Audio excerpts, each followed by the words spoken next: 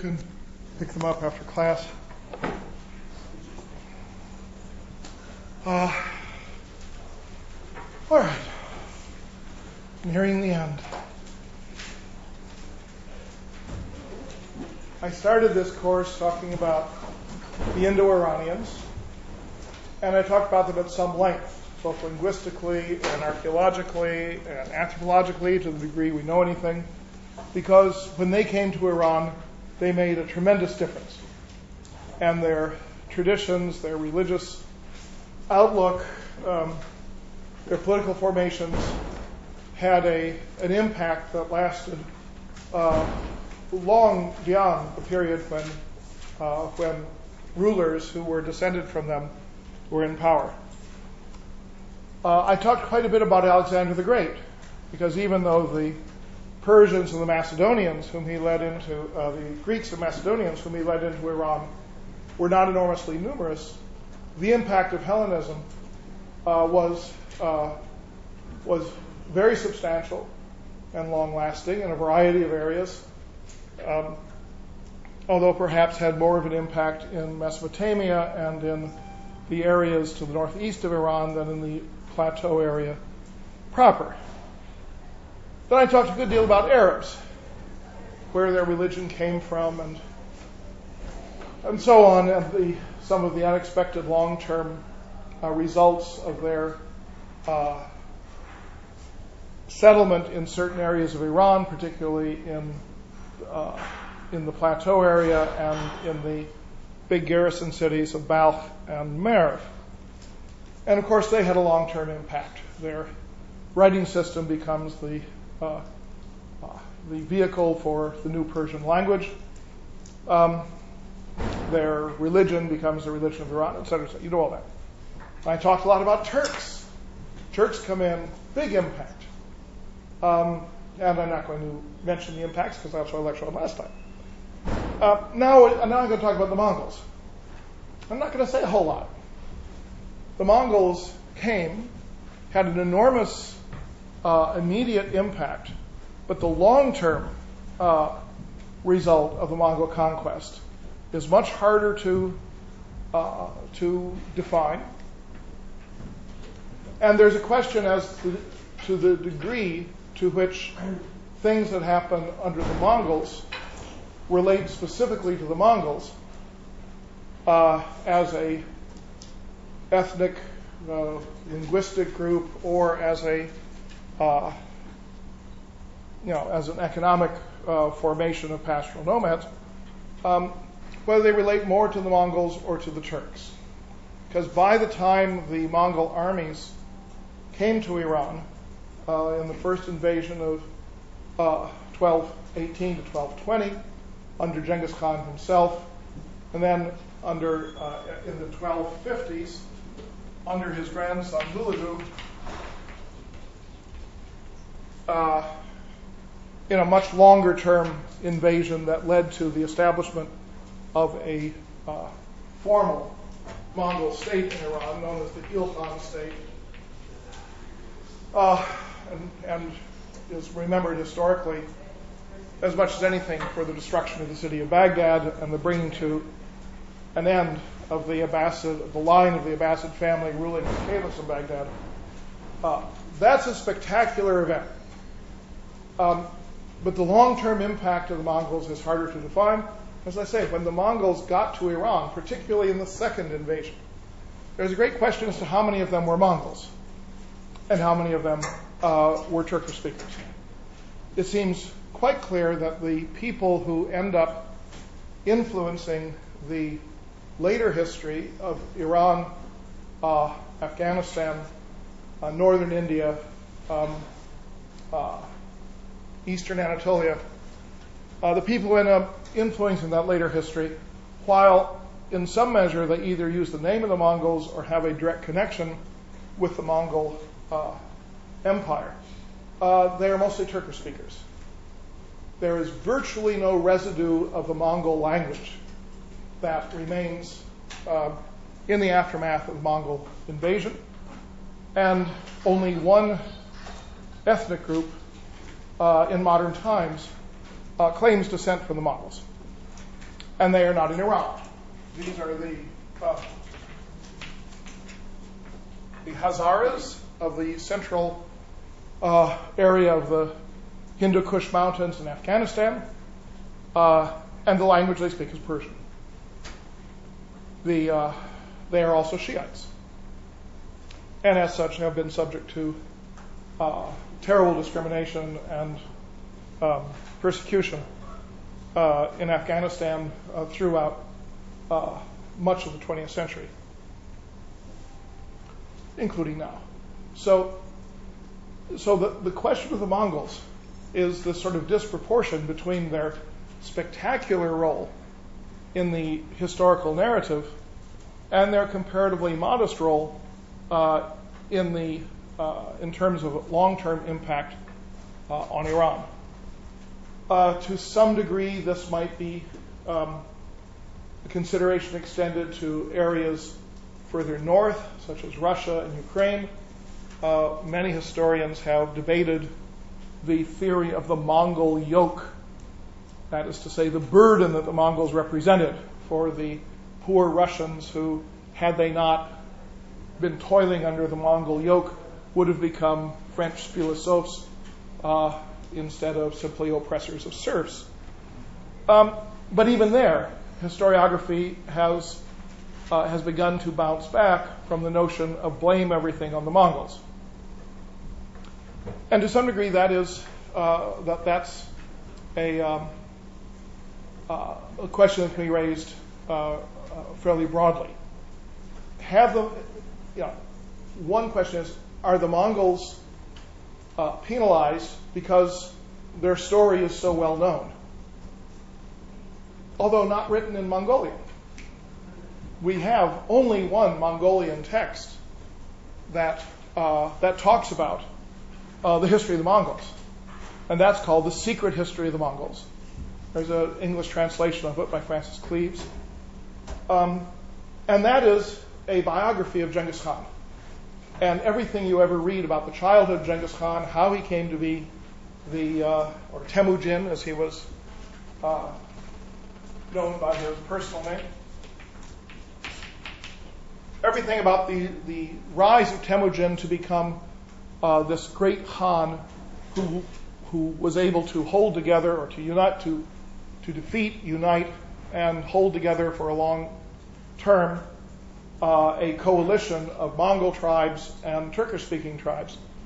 That story, the beginning of that story, is told in The Secret History of the Mongols, and then there's no further Mongolian history. So the history of the Mongols is told primarily in Persian, less extensively by far in Arabic, and then in a variety of European languages in the form of the reports of people who went to Mongol territory after the empire was established and came back and reported on what they saw, or what they imagined they saw, or what they thought their readers would like to think they saw, because these reports say things that are not always credible. And also a variety of languages that report on the attacks of the Mongols in various parts of Europe, in Eastern Europe, which are told in the language of survivors. So the Mongols have an abundant history. The amount of writing done about them is enormous, both in early sources and at the present day. The amount of that writing that is based upon their narrative is very slight. Now, there's one exception to this. In China, they established a dynasty that lasted for 100 years, from the middle of the 1200s to the middle of the 1300s. And they took the dynastic name Yuan. And so there are records of the Yuan dynasty, and you can read a lot. They happen to be in Chinese rather than Mongolian, but at least they are real records. At one time, there probably were real records of this sort in Iran to talk about the Ilkhans, and they would have been written in Persian. for the most part. We have some surviving documents from the Ilkhan period, sometimes extremely elaborate visual calligraphic creations, but we don't have any archival materials that still survive in at least some measure in China.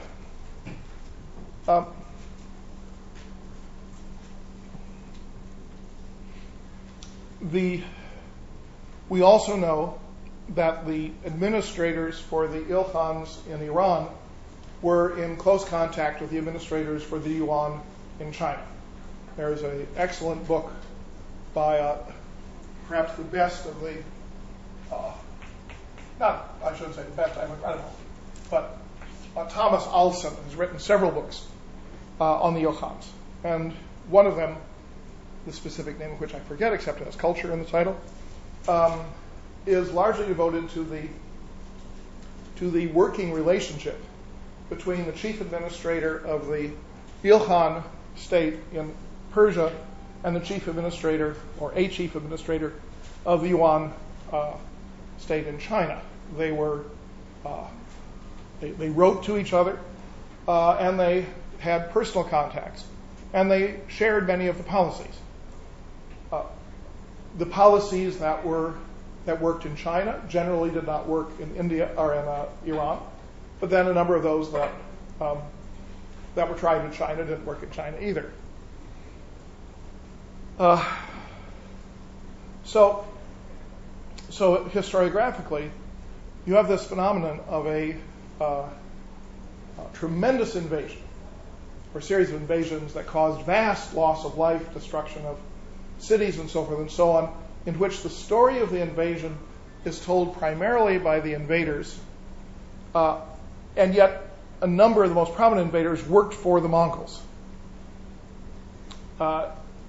It remains a question to this day why, say, an Iranian who works for the Mongols would spend so much time describing evil things done by the Mongols.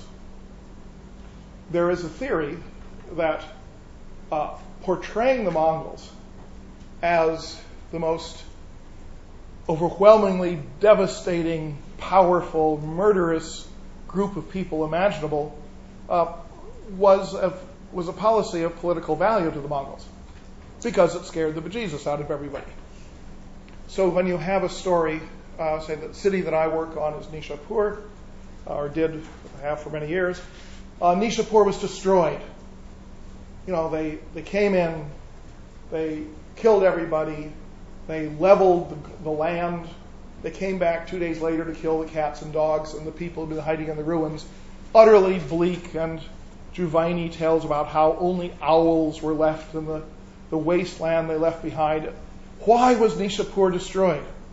Because it resisted the Mongols? No, because in the nearby city of Tus, the people of Tus, who had been, like those of Nishapur, under the control of a Mongol general or military governor ever since the time of the first invasion in 1218 to 1220, the people in Tus rose up and killed the governor and sent his head to Nishapur. Thank you very much. There's a FedEx for you. It's the head of the governor of the next town. So the Mongols said, okay, if you accept, boxed heads from people you don't know, you're responsible. And so they came and destroyed the city of Nishapur. And you go to Nishapur, and there's this vast area of ruins. It's just that they aren't Mongol ruins. That was a city that destroyed itself 100 years earlier in the 1130s. On the outskirts of that city, there was another city of Nishapur, which was maybe 20% the size of the medieval city, and it had a wall around it. And that's the city that apparently the Mongols attacked, a much smaller city.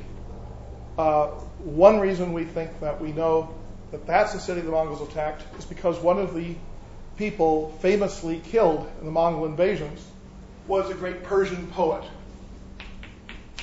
named Attar. Wrote a book called The Conference of the Birds, a great classic of Sufi Sufi imagination. And the grave of Attar is, you look at the aerial photographs, the grave of Attar is located at the southern, at the wall on the southern edge of this city that the Mongols apparently destroyed. We don't actually know whether this is the city the Mongols destroyed. It has not been excavated. There's nothing to excavate. In other words, you look on the ground and the ground is flat. Whereas in the ground in the medieval city, it's full of mounds and hummocks and the remains of buried buildings. Now, either the Mongols destroyed the city and flattened it, which they claim, or which was claimed on their behalf, or the city wasn't heavily populated. It's very hard to tell. But in any case, it was the story of this sort of devastation, whether it is to Nishapur or to Balkh or to any number of other cities, that created this this image of the Mongols as being total destroyers. They probably were. When you read these accounts, and they say, well, they took the number of civilians that they captured and they divided it by the number of people in the army, and then they assigned the product to each person. Say, you divide 20,000 by 5,000, and each one gets to kill 4 people. Then you do it very systematically. There's a kind of a Nazi system to the whole thing. If it's true. But certainly the Mongols did not object to this image. And that image has been a barrier until fairly recently toward any kind of effort to reevaluate the Mongol episode in history. Right now, the Mongols are really on a tear because so many historians nowadays say, gee, the Mongol period is sort of like the European voyages of discovery. It is when Europe and Asia came together in one big thing, like Europe and the New World coming together in one big thing. And we say, oh yeah, but the Mongols killed everybody they encountered, as if the Europeans didn't. Most of the people in the New World died. Some of them died, most of them died by disease, but certainly many of them died because the conquistadores were not nice people. Were they Mongol level not nice? Yeah. Read The Conquest of Mexico, The Conquest of Peru by Prescott. You really have a tale of massive slaughter of virtually unarmed people by European standards, by Europeans who are vastly superior militarily. And it reads sort of like what the Mongols did. But we read this now from the European sources who did the killing. And that isn't the memory they want. The memory they want is how the world opened up to Europe, welcomed Europe with open arms, welcomed Christianity, and so on and so on. And so that's the master narrative we have. The Mongols have their master narrative written by non-Mongols, don't write histories in their own language. And now you have historians who are saying, well, why don't we look at it with the same circumspect way in which we look at Europeans and see that the good the Mongols associated with outweighed the bad. Yeah, it probably didn't. I think there may be an overcorrective here. The destruction of the Mongols seems to be incontrovertible, and yet there are good things to balance against that.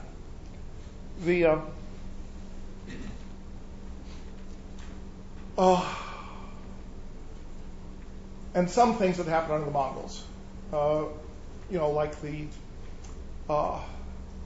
apparently the origin of the Black Death, which seems to come from southwest China and moved northward in the 1340s because of the movements back and forth of Mongol armies that go as far south as North Vietnam, the area of Annam.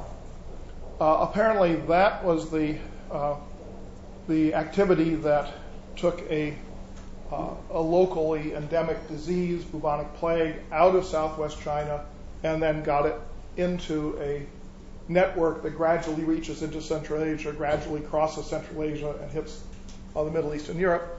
That can no more be blamed on the Mongols than the measles and smallpox that hit the New World can be blamed on the Europeans.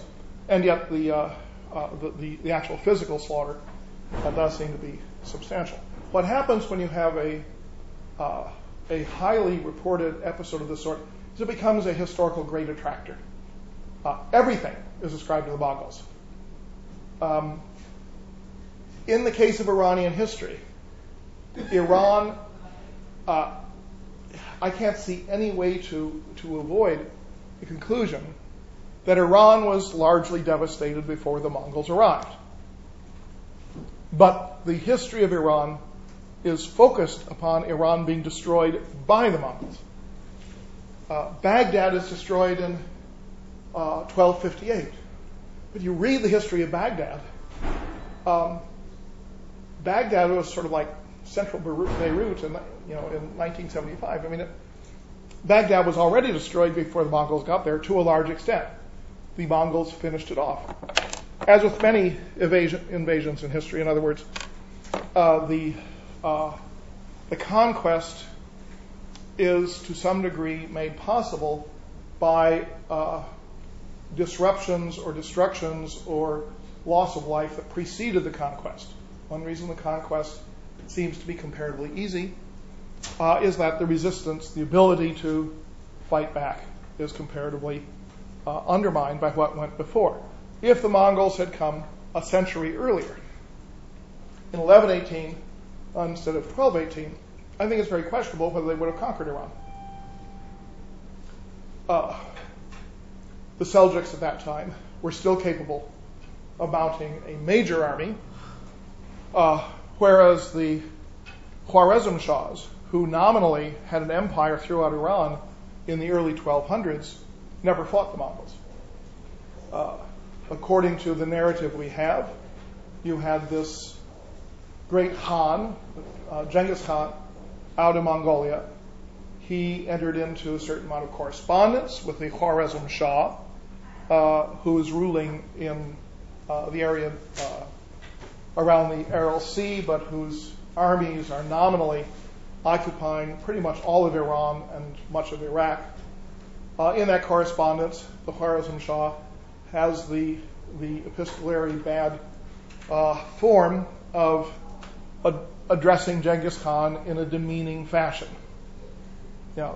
Dissing Genghis Khan proved to be a great historical error. And so Genghis Khan said, nobody writes a letter that treats me this way, like saying, to my son, Genghis Khan from the Lord of the World, something like that. It was rude. So Genghis Khan and his entire army, Mongols and Turks together, but at that early point, still mostly Mongols, they moved westward. The Khwarezmian army nominally was a very large army. It never fought a battle. It simply dissolved. The Khwarezm Shah, Muhammad,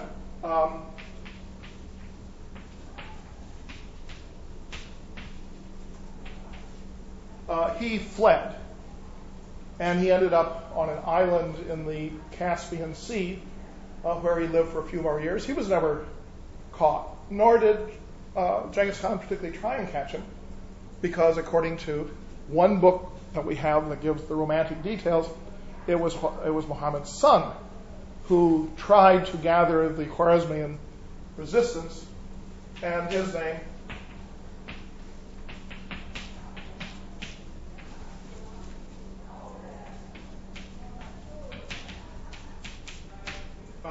Jalaluddin Mangoberti. I spell Mangoberti differently every time I teach the course because nobody agrees how it should be spelled. So you can spell it however you like, should you have any opportunity ever to remember it. Jalaluddin was a vigorous and military soul. He fled across Iran to western Iran with the army of Genghis Khan behind him. He moved south to southwestern Iran, doubled back, and started back toward the east across southern Iran. And the text, Jalaluddin is just leaving a village when the front riders of the Mongols are entering the other side of the village. It's a chase scene. So you have this chase going across southern Iran. But he gets to southern Afghanistan, one of the branches of Genghis Khan's army, because he divided it in order to make sure he found Jalaluddin. One of the branches finds Jalaluddin. There is a battle, and the Khwarezmian forces that have gradually joined Jalaluddin during this long chase, they defeat the Mongols. But, yeah. Sorry, who is Jalaluddin? He's the son of Muhammad the Khwarezm Shah. His father is still alive, so he's not himself the Shah. After he defeats a branch of the Mongol army, that pins down his location. So he keeps moving, and he heads across Afghanistan and into Pakistan. And finally, the army of Genghis Khan, commanded by the Khan himself, catches up with him on the banks of the Indus River in Pakistan. And there's a battle. All the Khwarezmians are killed. Jalaluddin spurs his horse and leaps into the river. You think of it as a high cliff. Actually, the Indus isn't not a big deal to leap into the river. And he's swimming across, and the Mongols pulling their daggers, putting their teeth, and diving in to kill him in the water.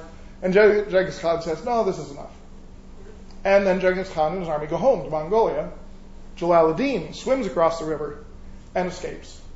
And he goes to Delhi, which by that time, we're talking here, 1220, had been under Muslim control for about 200 years.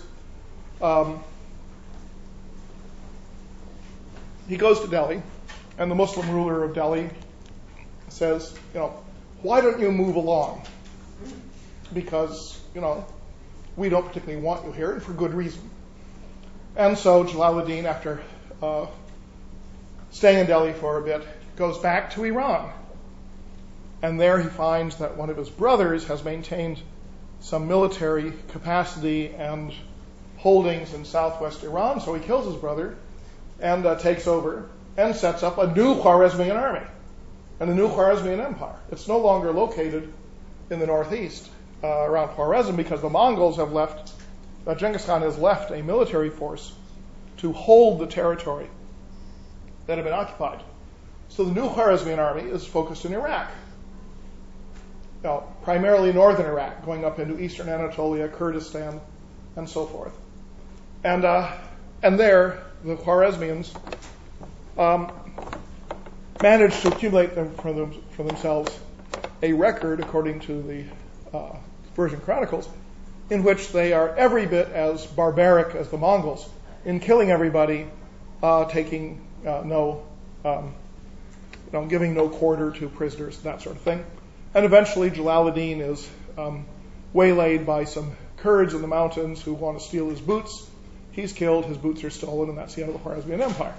Now, this is not an interesting story. It has a certain charm, I agree, but it doesn't take you very far in terms of grand historiography, except that makes it clear that the Khwarezmians, in terms of how they conducted military affairs, and they are Turkish speakers, are not different from the Mongols. If the Mongols build a pyramid of skulls, hey, I can build a pyramid of skulls. And pyramids of skulls become kind of old hat. So the Khwarezmian episode leaves you more than anything with this sense that Genghis Khan didn't care much about Iran. He was dissed. He went and chased away the insect who had dissed him, and then he went home, leaving his people in control of a country that he knew nothing about and had no particular interest in. The Mongols had a tremendous interest in China, though Genghis Khan was not the primary conqueror of China. It was his grandson, Kublai, who is the brother of Hulagu. When you get to that generation, the family understood that Hulagu would go to the west and conquer what he could, namely Iran, form a state there, and Kublai would move south and take over in China. But the Mongols, pretty much from beginning to end, qua Mongols, as opposed to being this multi-ethnic Turco-Mongol constellation, were more interested in China than they were in either Russia or Iran. The Mongol culture was much more strongly influenced by Chinese culture. Chinese culture is what they regarded as being the pinnacle of civilization. They knew little about and cared less for the urban, Muslim culture of Iran, which in any case was in great decay by that time, and the same thing for what passed as a culture in the Kievan state of Russia, where you had Russian peasantry ruled by Swedish lords.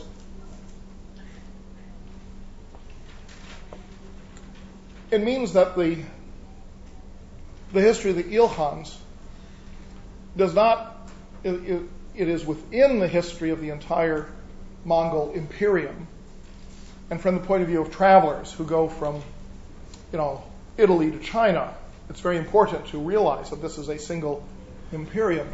But the story of the Ilkhans in Iran is different from that of their relatives in Russia, the Golden Horde, that descend from Genghis Khan's son Juchi, and it's different from the people who are out in Central Asia, and different from the ones in Mongolia, different from the ones in China. So when you read the history of the Ilkhanate, the tendency is to read it as a purely Persian history. Pastoral nomad conquerors enter the country, rule for a period of time. The last of the Ilkhans, whose name was Abu Sa'id, dies in 1335. And this makes them, in some degree, a compare and contrast thing with respect to the Turks under the Seljuks. Are the Mongols simply a continuation or an intensification of what had begun under the Seljuks, or are they substantially different? It's not an easy comparison, because the Seljuks entered Iran as a very prosperous and flourishing country at the beginning point of a decline. By the time the Mongols came, 200 years later, Iran had already substantially lost its economic base, and its cities started declining. So the experience that the initial Oghuz Turks had when they came in was encountering flourishing cities built around Islam. By the time the Mongols come, those flourishing cities have diminished, and the Muslim elite, the intellectual elite, have to a substantial degree emigrated to other lands. So you don't have a very good comparison to make in that respect. But one thing that is clear about the Seljuks, according to the sources that we have, is that they had become personally Muslims before they entered Iran. Maybe all of their followers among the nomads had not, but the ruling family was a Muslim family when they entered Iran, whereas the Mongols, when they conquered either under Genghis Khan and even later under Hulagu, were not Muslims. The fact that they are not Muslims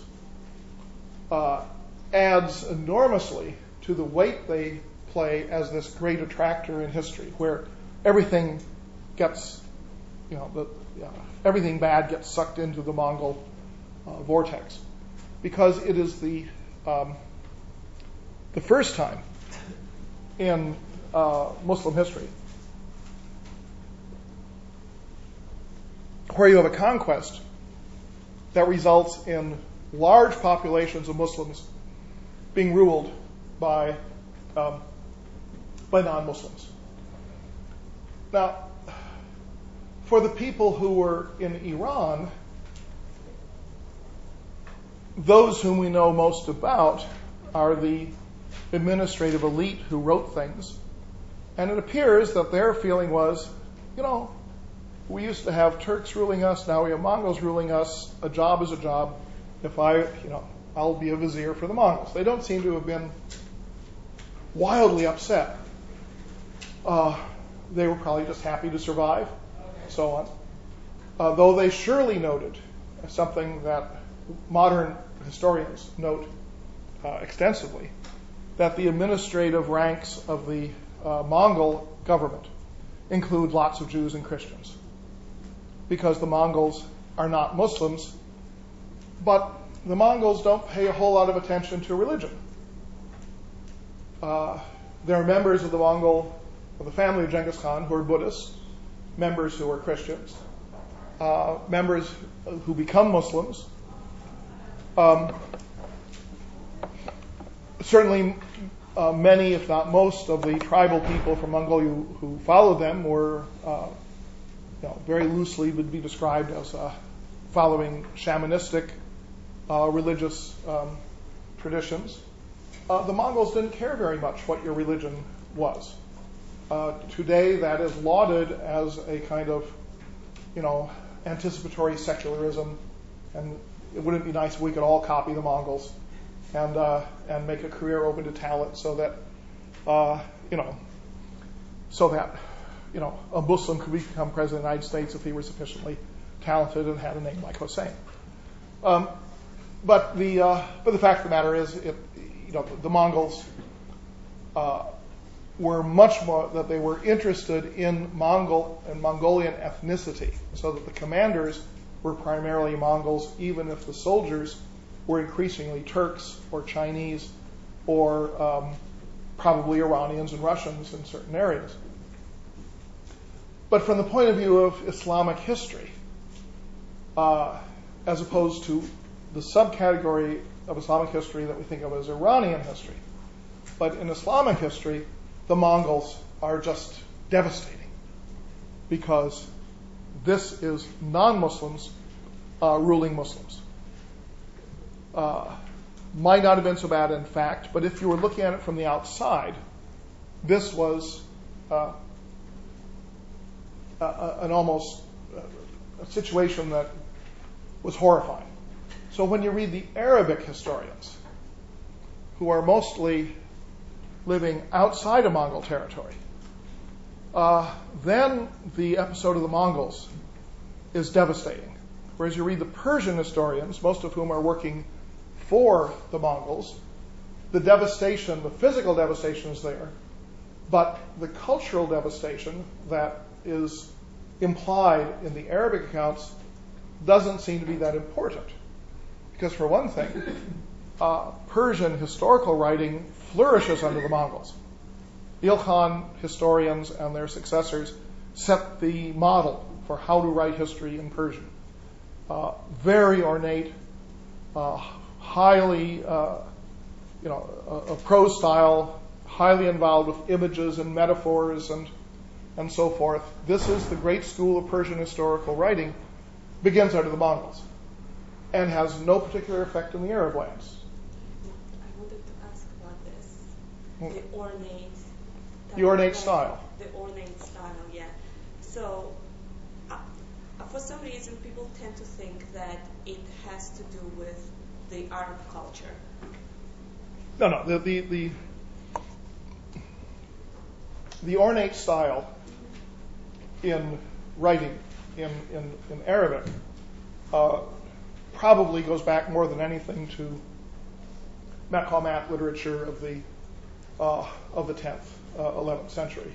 People like Badi'a Zaman al-Hamdani or al-Hariri, they write a kind of ornate prose. But the Arabic ornate prose tends to focus on rhyming prose, so that you write phrases that all rhyme in the same word in a sort of homage to the style of the Quran.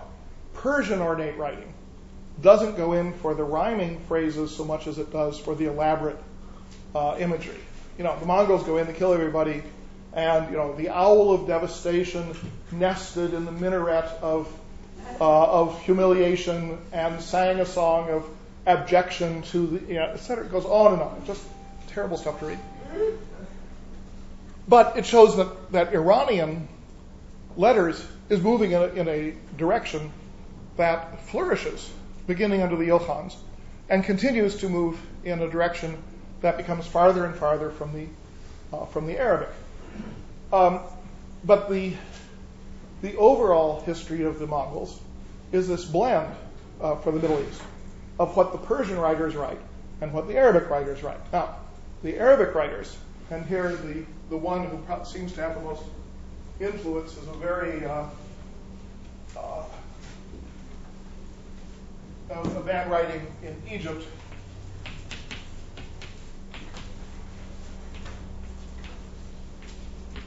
Named Al-Kalkashandi. He wrote a very, very extensive work called Daybreak for the Night Blind, Subh-al-Asha. And in that work, he talks a lot about the horrors of the Mongols. But of course, he never witnessed any of these horrors. So there are certain set pieces that arise as here's what is bad about having the Mongols rule. And there are, this is where you get the huge emphasis on the destruction of the caliphate. The Mongols captured Baghdad in 1258. They took the last caliph, they rolled him up in a carpet, and they trampled him to death. You do that so that the blood isn't actually shed. You turn the ruler into pate, but you haven't visibly shed his blood. And then, this is devastating from an Islamic point of view. Doesn't appear to have devastated the Persians very much. And of course, it did not devastate the Shiites at all, because the advisor to Hulagu, the top Iranian advisor to Hulagu at the time of the conquest of Baghdad was an Ismaili Shiite, Nasir ad-Din Tusi. Did he convert to Twelver? I'm sorry, he's not an Ismaili. He's a Twelver Shiite. You're right. Supposedly, Hulagu asked what would happen if I killed the caliph, and a whole range of Sunni advisors said, the mountains would collapse and the seas would boil and the heavens would turn red and rain blood, and God knows what would happen. The end of the world would come. Then he asked Nasir ad-Din Tusi, and Nasir ad-Din Tusi said, if you kill the caliph, you will sit in the chair that the caliph was sitting in. And Hulagu said, that sounds like good advice. So he kills the caliph. Huge impact, killing the caliph, but primarily an impact outside of Iran. In the same way that when the caliphate is killed off again in the 1920s, there's a huge impact, but it's primarily in India. The people for whom the caliph meant something did not constitute all Muslims, but Muslims, relating to their own more local circumstances. So that was a big deal.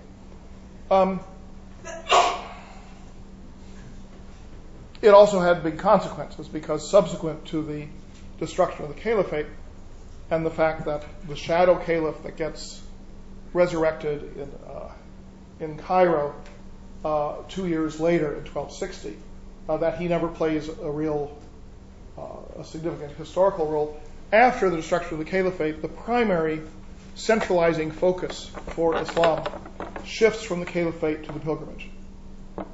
So that the history of the Hajj, of the pilgrimage, prior to the Mongols, is nobody's ever written a book on it. They could. We don't have any database for history of Muslim pilgrimage. But it's not terribly profound. Rulers don't go on pilgrimage. When people go on pilgrimage, they go to Mecca, perform their rituals, and they go home.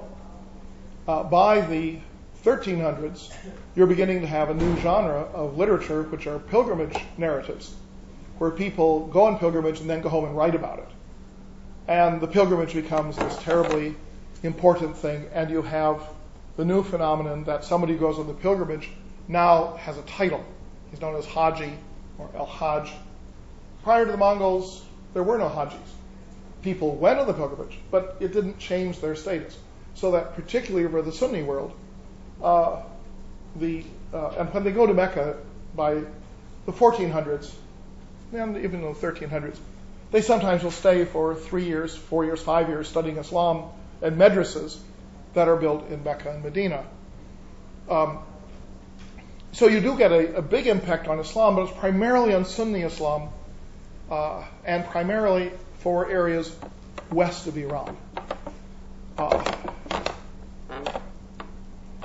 The emphasis on the Caliphate, therefore, is not wrong. It's just it's not central to Iranian history.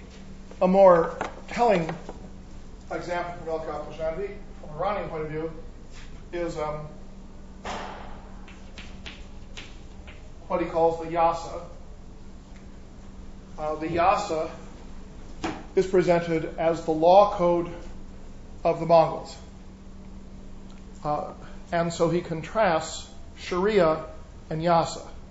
Sharia is the law of the Muslims, Yasa is the law of the Mongols, and then he says the Mongols imposed Yasa on everybody and made them follow the rules of the Yasa. In order to make that clear cut, he did the sort of thing that New York Post writers will do today when they say, the Sharia is fully and completely described by the cutting off of hands of thieves. No big effort to understand the Sharia, but rather to show it as something evil. So Al-Khashandi wanted to show it as something evil. How do you do that? What is the most horrifying thing that you can have? Well, it has to do with what you eat. So that Muslims are prohibited, as are Jews, or as in the book of Genesis, all humans in the entire world are prohibited by God from consuming blood. Yeah, that's why your Middle Eastern friends always order their meat well done in the restaurant, because nobody wants that juice coming out of the meat, except good old Protestant Americans.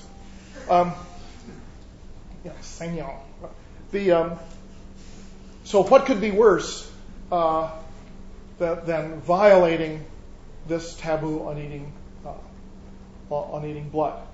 For the if you're a Muslim, if you're praying and your nose bleeds and you get blood on your clothes, you have to go and change your clothes, stop your prayer, change your clothes, perform your ritual ablutions over again, and then start the prayer over again, because blood is really a polluting substance. The Mongol notion, according to Al-Khashandi, is that when you kill an animal, you should kill it in such a way that the blood remains in the meat. It is not drained out. This is not cutting the throat and allowing the blood to drain out. It is opening the chest, reaching in and squeezing the heart, which is really cool. And then the blood stays in the meat, because having blood in the meat is good for the Mongols. It's not just a Mongol thing. Going back even to early Iranian sacrifice, in the earliest stages of Iranian history, when you sacrificed animals, you strangled them. You did not cut the throat and drain the blood, because strangling leaves the blood in the meat. So it's really this question of a blood taboo, which to Semitic peoples and people following their religions is absolute, and to pastoralists it's different. So Al-Khashandi says the Yasa is imposed on everyone, so all the Muslims were forced to eat meat that had blood in it, or to become vegetarians. There's no record of Iran going through a profound vegetarian episode. But for that matter, there's no evidence that the Yasa was imposed on everybody, except that Al-Khashandi says so. And he portrays this big law code. In modern times, particularly under the work of David Ayalon, a terrific Israeli scholar of last generation, he examined the Yasa and said, what was the Yasa? And he determines, and everyone now agrees with this, that Yasa was similar to the word kanun, which comes from the Christian word canon, meaning a particular law. So that in Muslim legal texts, a kanun is a specific law that is not part of the Sharia. It's it's a law from some other source. The word doesn't get used in particular before the Mongols. It becomes very common after the Mongols.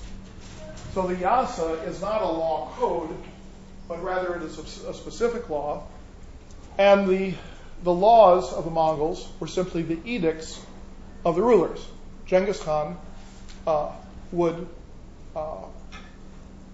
enunciate a rule, and that was a Yasa. And then his successors, they would have their rules.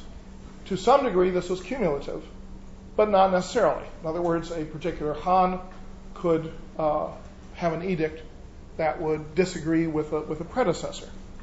This notion of the law consisting of a collection of edicts by rulers is not particularly surprising. This is what Roman law was. When the great collection of Roman laws was made in the 6th century in the reign of the Byzantine Emperor Justinian, the Corpus Juris Civilis, the body of civil law, what it consisted of was simply a collection of all the edicts of the Roman emperors up to that time. Because if you take all these edicts together, then that constitutes the law. So the Yasa, in a sense, was a law like that. But it was portrayed by Kalkashendi as this abomination that no Muslims could possibly live with. Now, why did the Arabs portray the Mongols in this light? Well, in 1260, 2 years after the destruction of the Caliphate,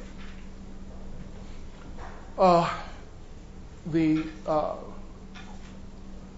successor to Genghis Khan back in Mongolia died, and the major members of the family went back to Mongolia to decide who would be the next great Khan.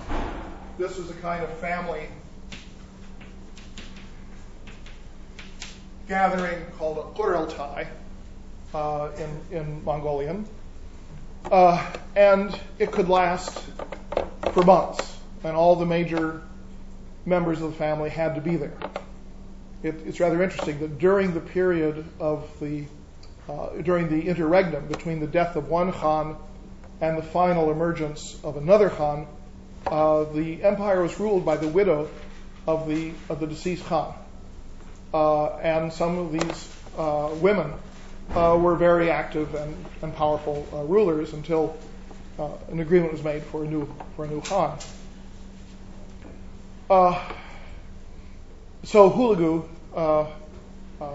went back to Iran, and he left an army to continue operations. But by this time, Iran had been consolidated as Mongol territory. Eastern Anatolia had been consolidated as Mongol territory. Iraq had been conquered, but perhaps not thoroughly assimilated, and the Mongols were pressing on, and they had an army in Syria.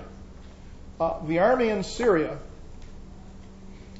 became a holding force of the sort that Genghis Khan left behind when he went home in 1212, and a group of Turkish Mamluks, that is to say professional soldiers originating from a slave origin, based in Egypt. A group of Mamluks went out, confronted the Mongol army in Syria at the Battle of the Spring of Goliath,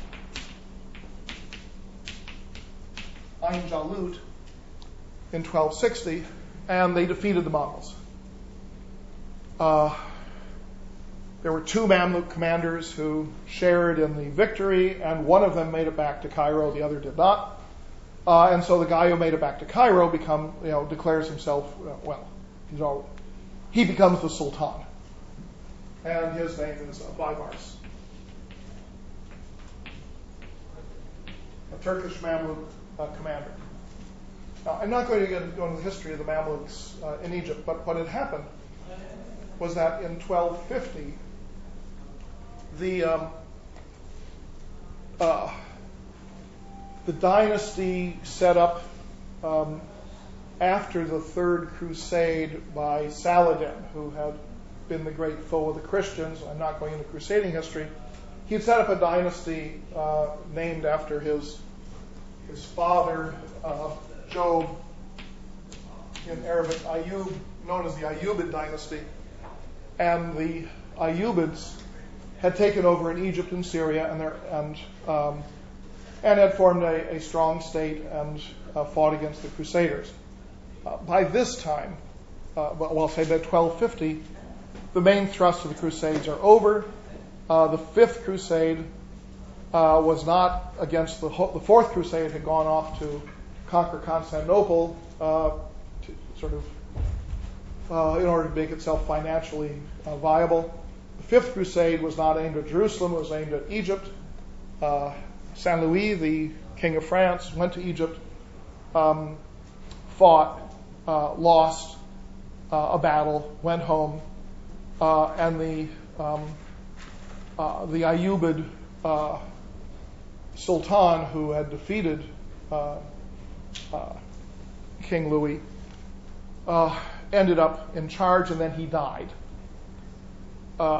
One of his relatives came from Syria and said, okay, my cousin died, so now I'm the Sultan. And all of the Mamluks who had been owned by the dead Sultan said, we fought a battle, we won the crusade, we defeated the French king, and we're not going to turn the state over to you. So they killed him.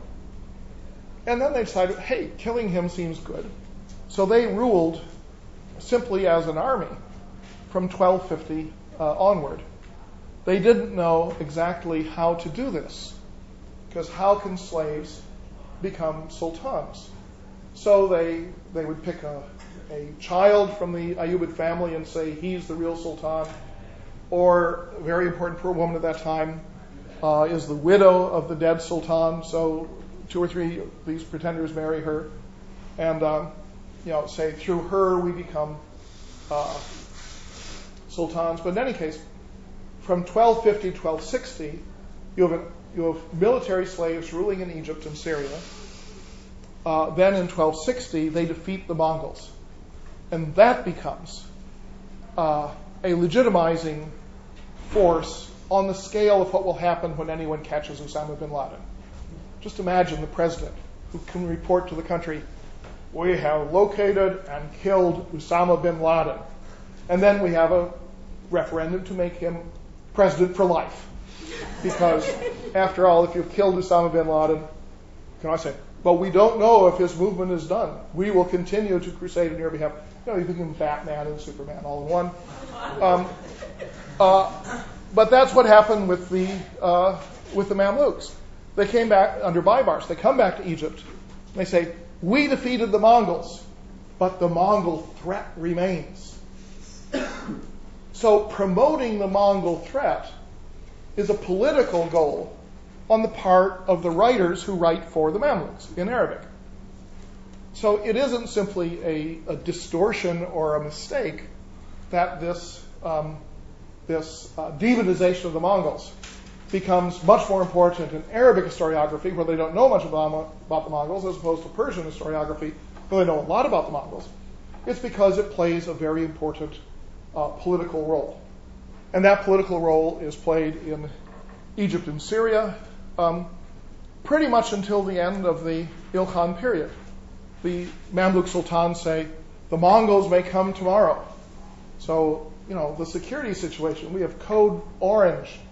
Mongols are reported to be coming, so let's everybody obey me.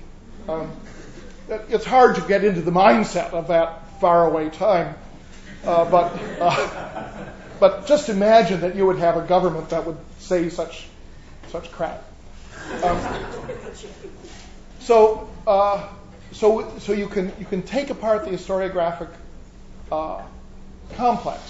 Say, okay, the Persian writers who are flourishing culturally, but talk about the devastation portrayed by the Mongols, but talk about it in really poetic ways. Maybe they're serving a certain Mongol interest.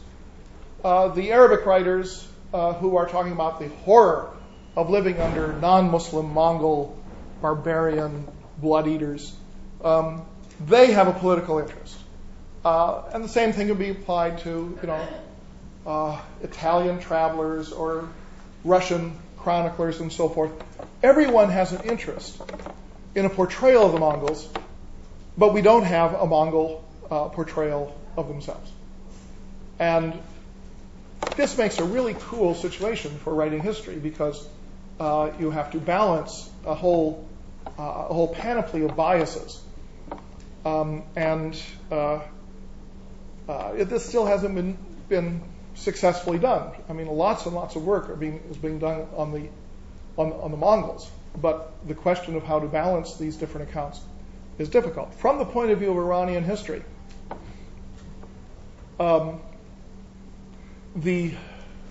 perhaps the one thing other than devastation that happens in Iran that ends up being talked about the most, and here again, a lot of it coming from Arabic sources, is the destruction of the Nizari Ismailis, of the assassins. Hulagu is portrayed as moving west with the goal not to destroy the caliphate, but rather to consolidate his hold in Iran and destroy the assassins, because the assassins have had the bad taste to kill some of the Mongols. And so we have descriptions in both Persian and Arabic of how the assassins are destroyed. And their fortresses are reduced, and they're laid siege, and they're devastated, and their libraries are burned, and awful things happen to the assassins. And they're all completely exterminated until the 18th century. It turns out they're still there. And they are now the benevolent and liberal-looking followers of the Aga Khan at the present day. Perhaps they never were as evil as this tradition portrays it, because there's an interest in demonizing them.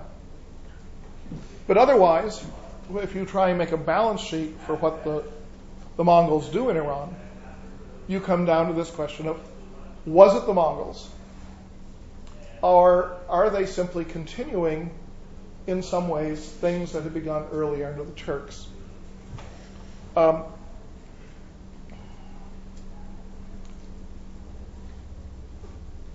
There are three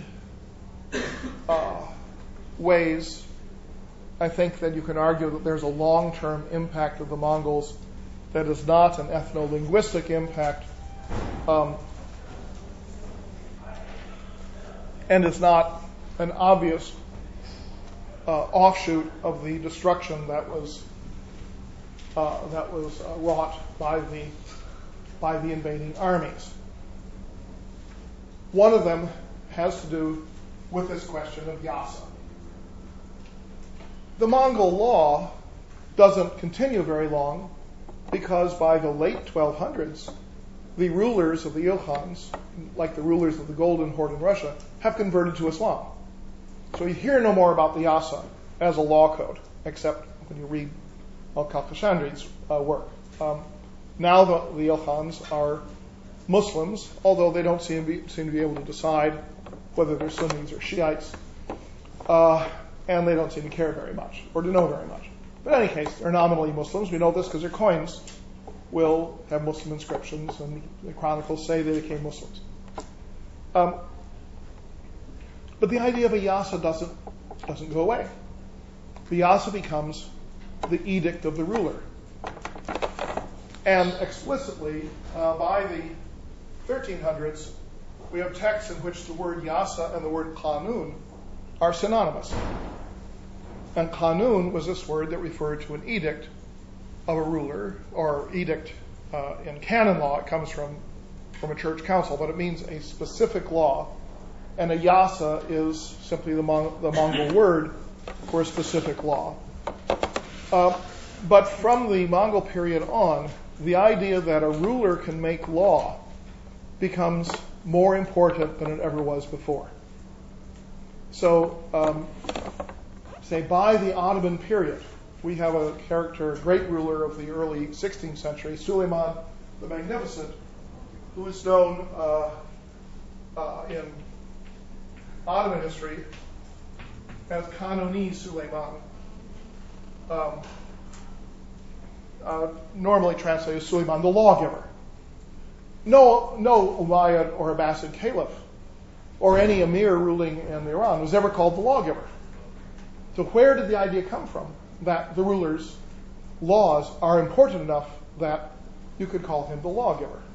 He probably wasn't called the lawgiver during his own lifetime anyway. It's a later epithet.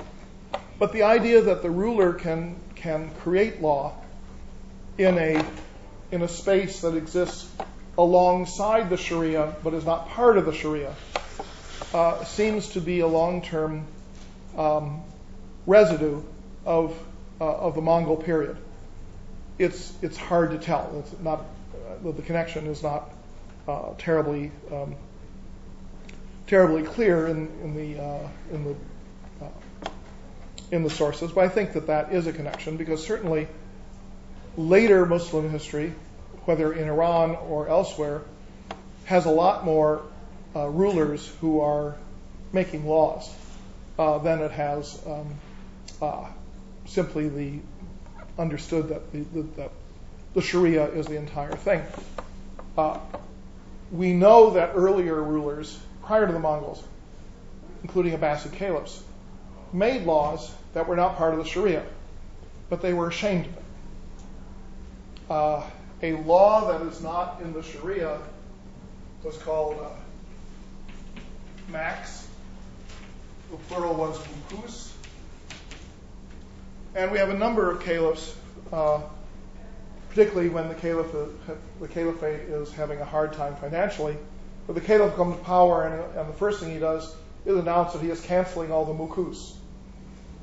But then when he leaves power, his successor cancels the mukus. Well, how do those mukus come back in force if he canceled them all? It's because in order to raise money, he assigns, tolls and other sorts of taxes that are not visualized in the Sharia.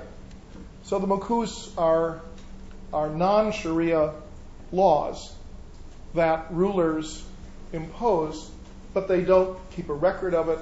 They don't accept it as being law in a profound sense because the Sharia dominates everything. After the Mongols, these this space for non-Sharia law becomes more important and ultimately plays a role down in the 19th century in efforts to introduce law that is different from the Sharia in the so-called modernization process, which I'll talk about next semester in a different course. Okay, that's one impact. A second impact has to do with the image of Genghis Khan. Genghis Khan is the only figure subsequent to Alexander the Great who has the kind of mythic impact that Alexander had. Now, of course, many people in the European American background don't think very often about the romance of Genghis Khan because he doesn't happen to have this mythic impact among us.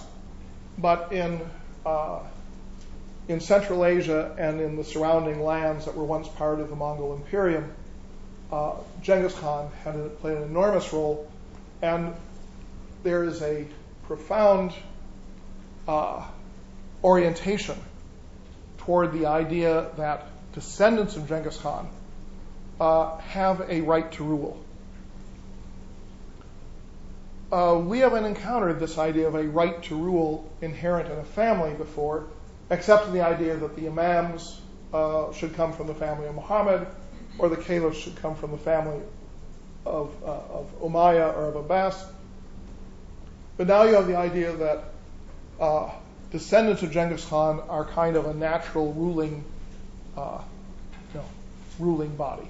So many of the wars that take place subsequent to the Mongol period involve members of Genghis Khan's family or in-laws of Genghis Khan's family. Because if you marry into the family, then you can call yourself brother-in-law or son-in-law. Yeah. Is there any truth to the rumor that Genghis Khan has like 100 million descendants? Descendants of this DNA thing? Yeah. I think it was 1 million. Still. Whatever the number was, I have no idea.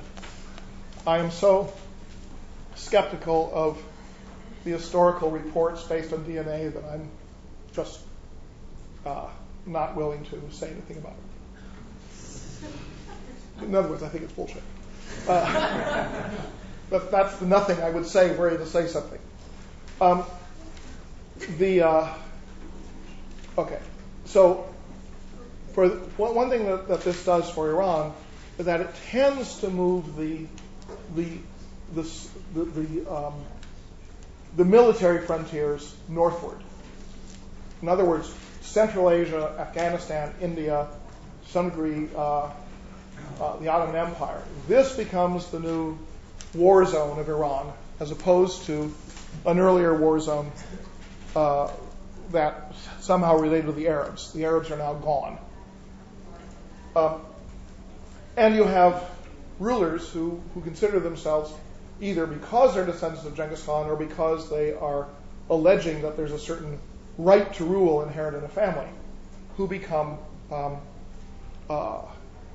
rulers in a more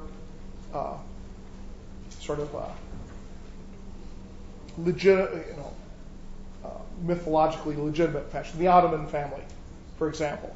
They believe that the Ottoman family has a right to rule.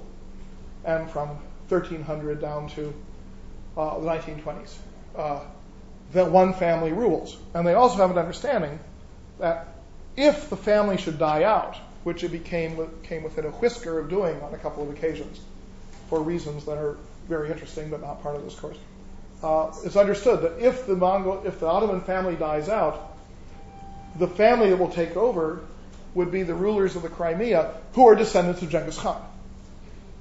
There's always this notion. I mentioned that this title Damad means in-law, relation to the family. And then finally, the geographical orientation of the Iranian economy shifts from after the Mongol period. The Mongols depend upon and revive the Silk Road, but they tend to move the Silk Road north of the Caspian Sea instead of through Iran. Some of the traffic goes through Iran, but when it does go through Iran, it ends up at the Black Sea rather than in Baghdad, because Baghdad's been destroyed. So now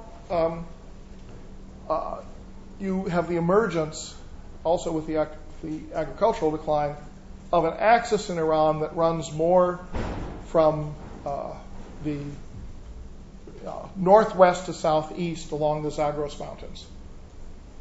People come into the Persian Gulf, they will go to Shiraz, and then trade routes will go northwestward through and along the Zagros Mountains into eastern Anatolia, and they will reach Trebizond in the Black Sea, and there they will make contact with European traders. The older route, which focused on the highway that crosses Iran from east to west, from Central Asia to Baghdad, that route pretty much comes to an end.